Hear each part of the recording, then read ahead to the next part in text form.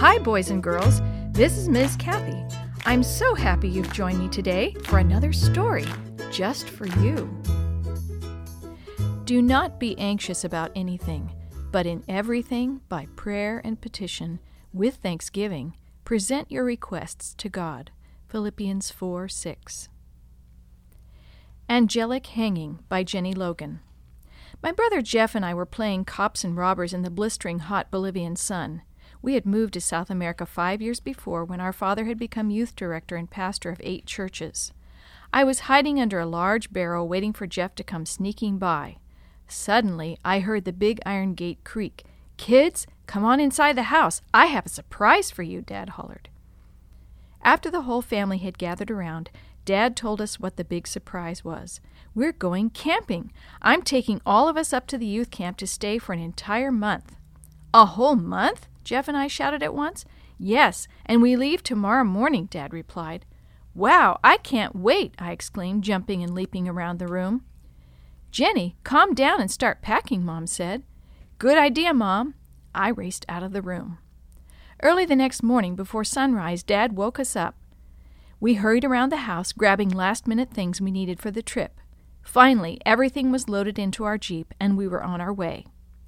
The worst part of the 3-hour trip was the road. It always scared Mom. In Bolivia, the main highways are nothing more than 1-car-wide dirt roads, and the road leading to Camp Lajos was especially dangerous. It was crooked and had a sharp upward grade. On one side of the road, a cliff rose thousands of feet into the sky. On the other side, a sheer rocky precipice plummeted down, down, down. At the very bottom, a river rushed rapidly along the rocky floor of the canyon.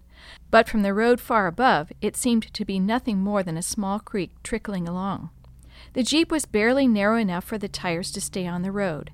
Dad was silent, concentrating on driving. I could tell Mom was getting a little nervous. Finally she said, "Hey kids, why don't we sing some camp songs? It'll make the time go faster."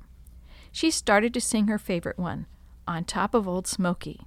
Soon everyone joined in. I was standing at the back door of the Jeep looking out the window. "Jenny, sit down," Mom commanded. "I don't want that door to fly open and have you fall out."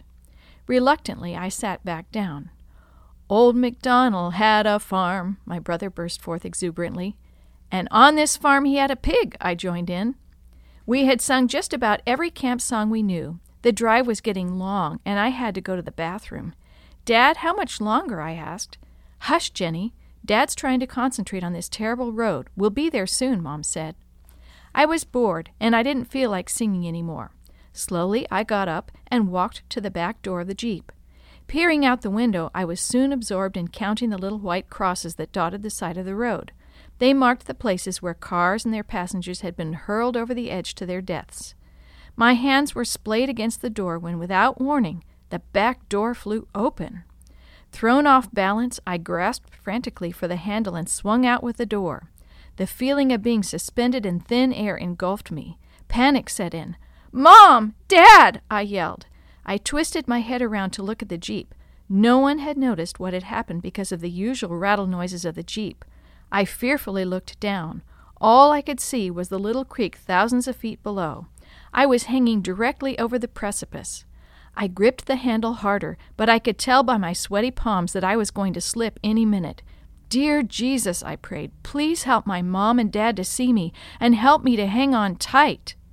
I screamed again. This time my Mom heard me. As she whirled her head around, her eyes widened in horror as she saw her child swaying like a rag doll over a jagged canyon. "Lloyd, stop the car," she said with all the calmness she could muster.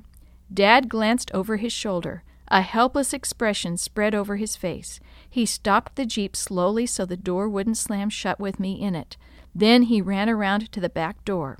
He carefully leaned over the cliff, grasped the bottom of the door, and brought me to safety. I collapsed in his arms, sobbing with relief. "I'm so sorry, Mom," I choked on my tears. "I'll never disobey you again. I promise." Holding me tightly, she said, "I'm just glad you're safe, honey." As I look back on that terrifying experience, there has never been a doubt in my mind as to how I was able to hang on to the handle.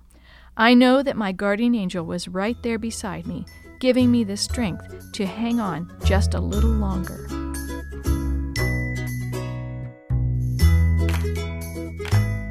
The story you have heard today is from God's Greatest Stories, written by various authors and compiled by Randy Fischel, and used with permission from the Pacific Press Publishing Association.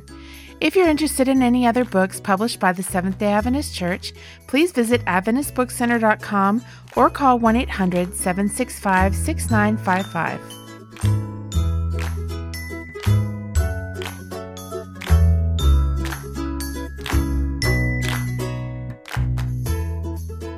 This podcast is a production of the Carolina Conference of the Seventh-day Adventist Church.